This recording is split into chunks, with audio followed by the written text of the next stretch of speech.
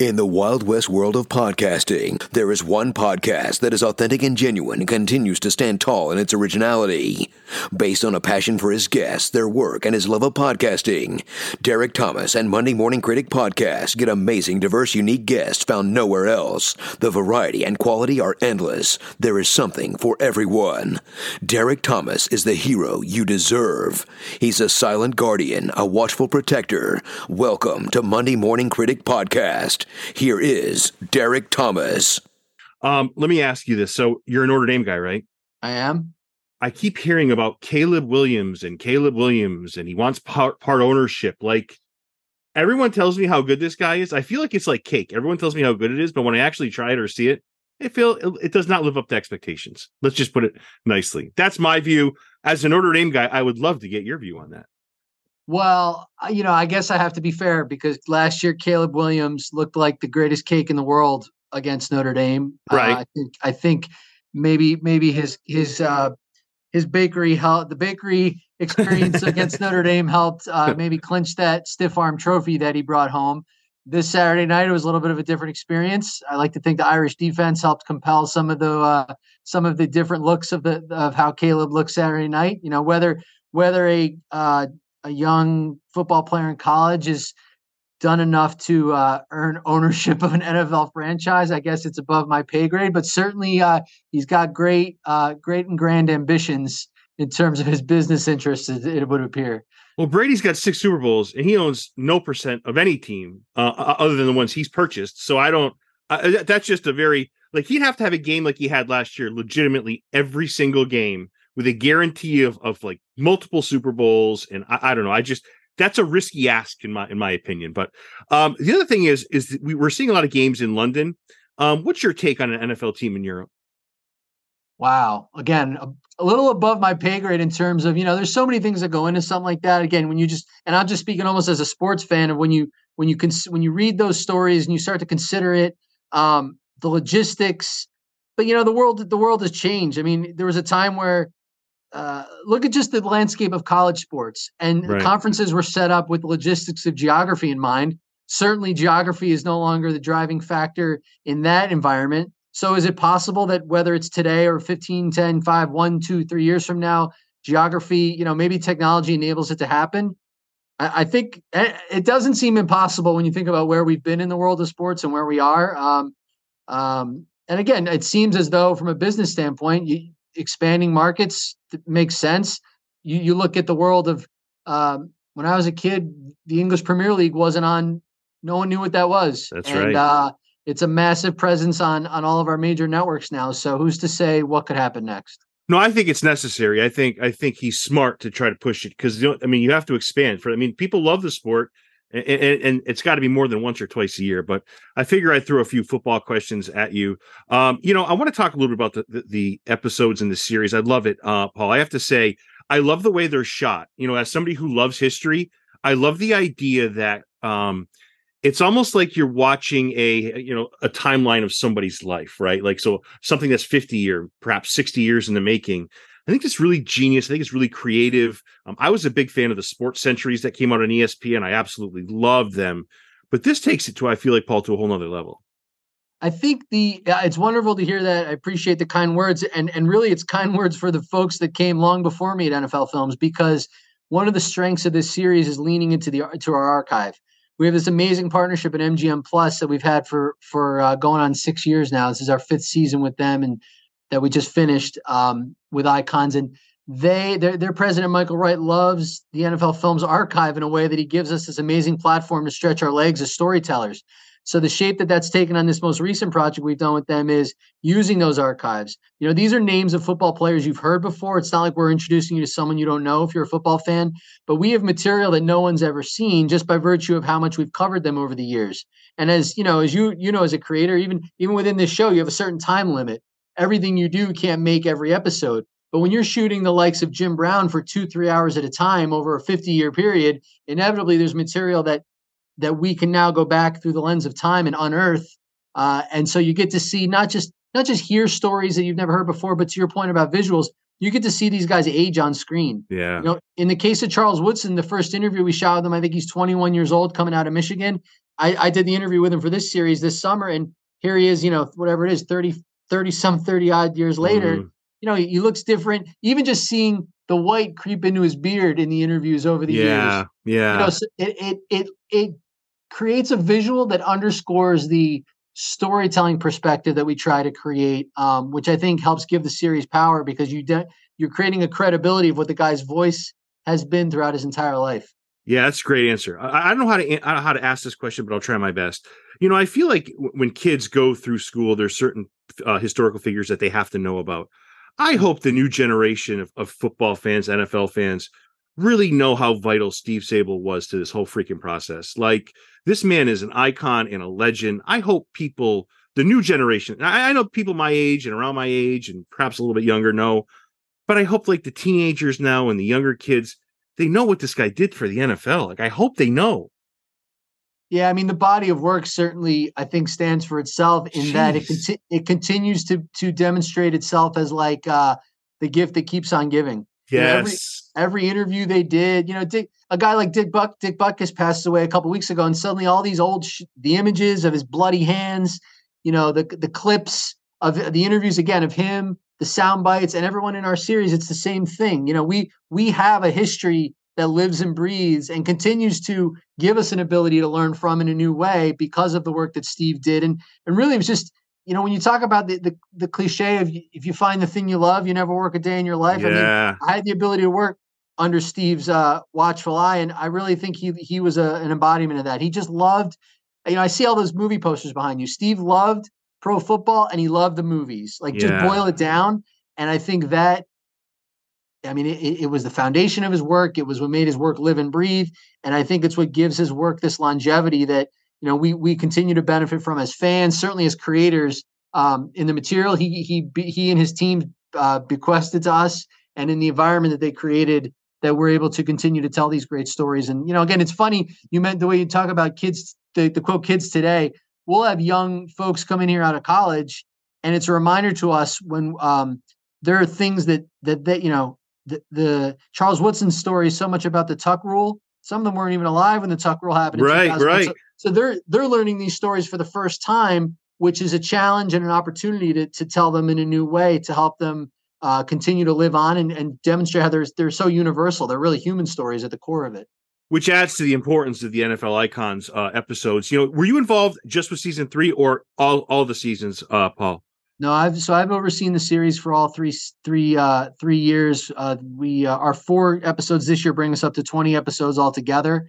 So I was I was a co-episode producer of John Madden. So I had my hands even further into the dirt on that one. Yeah. But I've overseen the series from the beginning, and so really have had the opportunity to work with some great producers here.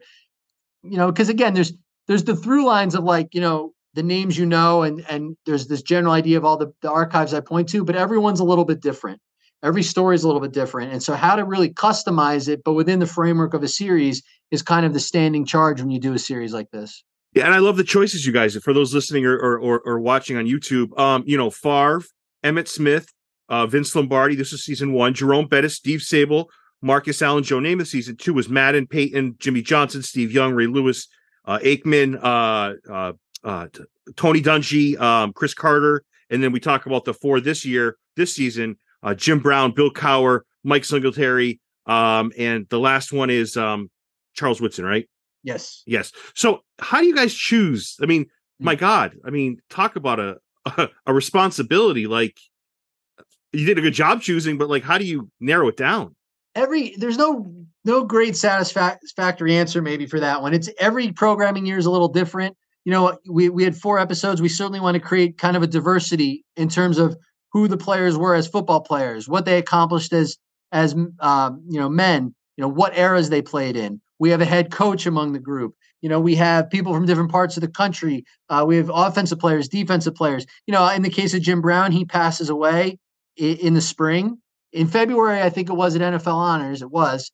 The NFL renames the running back award, the annual running back award, as the Jim Brown Trophy. I believe is the phrase. I don't want to get it wrong, but so he's sort of in the news. Then he passes away in the spring. So again, it's sort of the natural flow of you're almost reminded. Again, you're in NFL Films. You sort of live in this pantheon of of these images and stories every day, but that one sort of percolates back up and you go, gee, we've never done a Jim Brown icons and we haven't done a long Jim Brown treatment or film. And I think, 7, 8 years, maybe it's time to revisit that story because it's just like any study of history over time, perspectives change, new material comes to light. When you're able to do a new interview with the folks who aren't, Jim Brown posthumous, but the other ones we do new interviews, their perspective changes. So you get to gather new material and again, refresh all the great raw, whether it's game footage or sound you've accumulated over the years, and you really get to see somebody in a new light. So it's sort of just, it's almost like when they talk about the GMs who have that list in their drawer for the coaches that they would hire if they needed to, or right. The players they would draft or acquire if they could. I mean, you sort of as a movie maker or as a creator, you always have that list on your bulletin board of, gee, if I had a chance, I'm really interested. And again, it comes down to the individual filmmaker. Somebody might send us a pitch and go, you haven't talked about it, but this Charles Woodson story, let's not forget how amazing this guy was. It's time to bring him back up. So, I think there's sort of a natural curiosity that drives it. And then sort of what's happening in the world is certainly an influence. Paul, what about lumping two personalities together? Like a Brady Belichick would be great. Like as somebody who lives in Massachusetts, I'm biased, but like, I feel like they both have fed on each other. And maybe we're finding out now that one needed the other more than the other one needed the coach. But I don't know. What about the idea of lumping two together, or is storytelling just strictly, you think, let's just focus on one person. Let's get this right. Plus, the way you guys do it, you're bringing up footage over the years, but I still think you could do that in a double person scenario. I think, you might have just pitched an entire new series. I think the beauty of icons is, again, these are massive figures in history, right? And I think in the 45 to 50 to 52 minute range, certainly all the guys have enough material for that. The irony actually is sort of the inverse.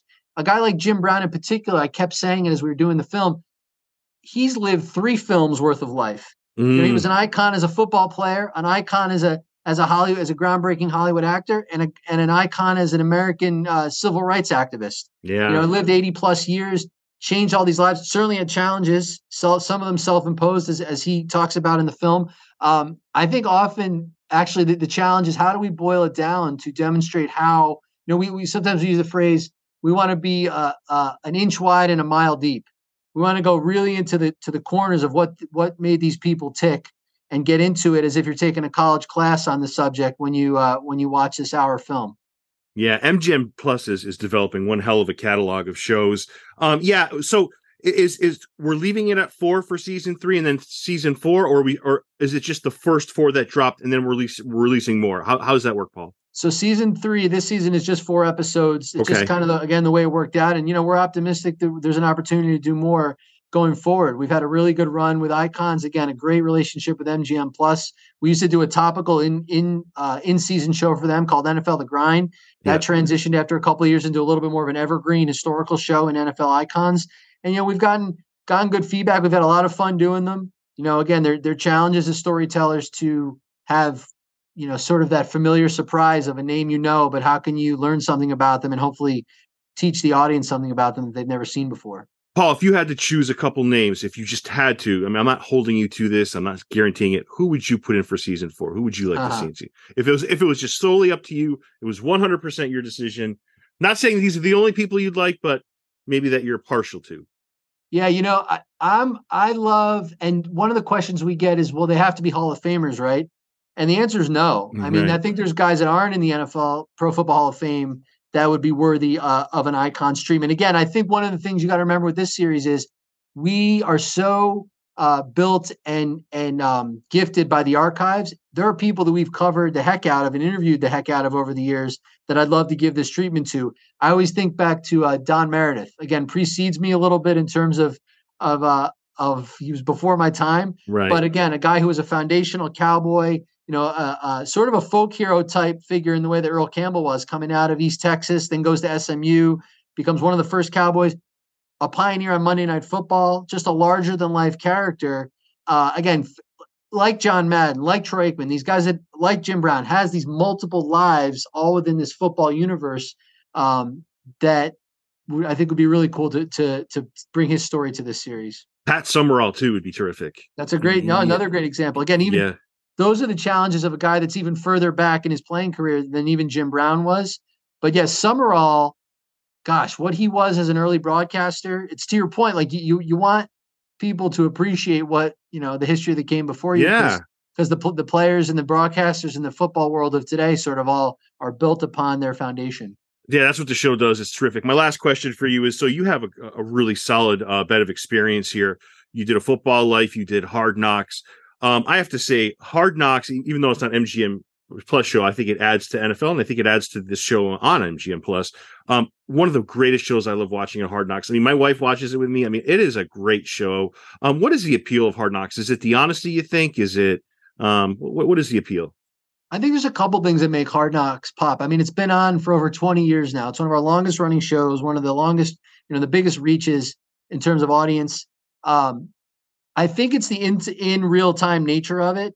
It is the amount of coverage and documentation that's captured and then turned around so quickly. I think it's got that topical, almost not live, of course, but you're watching history unfold in real time sort of energy to it.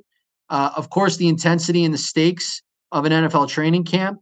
And I think the third thing is, as much as, and it's not that it's the first NFL film show to do this, but the humanity that it captures, again, it goes back to Steve's sort of realization and drive to tell the stories of football players as humans, as brothers, as sons, as fathers. Again, the way the coaches have to be teachers. And I think Hard Knocks getting into the sort of bunker of an NFL team, and especially in a training camp, although we have the in-season Hard Knocks as well, so it's not just confined to the summer. Right. I think it gives you access into a world that's got a lot of intensity to it, but also a lot of humanity. And I think it shows you what kind of makes these guys tick in a way, and again, in a real-time way, that you're sort of getting the best of both worlds, the depth of a embedded documentary, but the turnaround of things. You're reading about these players and these events and these games in the news, and you're watching on Hard Knocks within a week of what was really going on. Right. So there's sort of this double payoff you get in a series like that. And I think, again, to your point, like we probably have, again, I don't know the numbers or the stats, but I think that show has as wide of a demographic reach in terms of ages, men, women, kids, all of it. Like people seem to flock to Hard Knocks in a greater, with a greater diversity than maybe anything that we do. Which is what you want, right? Which is what you want. Let me ask this last question. Who do you cheer for? So I'm born and raised a Giants fan. I'm from upstate New York. Yeah. You can see the Albany, New York skyline behind me back there. I got you. Okay. So yeah, I'm a Giants fan. I was again gifted with, and when I was 6 years old, the Giants won the Super Bowl in '86. Had a great run, of course, under Parcells, so it was all very good. And really, I've seen them win 4 and been to 5 in my lifetime. So yeah, they're my team from way back. How is Lawrence Taylor not the first name out of your mouth? Like, talk about a guy that deserves one, the best defensive player in the history of the league. Oh my goodness. I mean, no question. Danny Dimes gave him too much money, I think. Well, time will tell. It's only halfway through the season. It's a long season. We'll see how it goes. Yeah, it's a terrific show for those listening. NFL icons, I enjoy it a lot, and I love the way it's told over the historic nature. You're watching, like you mentioned, Woodson. You see the gray in his beard. It's almost like looking at Facebook memories, and it's like, oh my God! But it's so educational. It's so historic, and for anybody who's an NFL fan, I can't imagine why they wouldn't be watching this. This is just such must-see TV. Paul, you are amazing at what you do, and thank you for coming on the show today. Derek, I appreciate the time, and thanks for spreading the word about icons. Yeah, take care. Thank you. Thank you for listening to Derek Thomas and Monday Morning Critic Podcast. If you enjoyed this episode, you can also connect with Monday Morning Critic on Instagram and Facebook, MDM Critic on Twitter, subscribe on Apple Podcasts or wherever podcasts are found. All episodes available, www.mmcpodcast.com.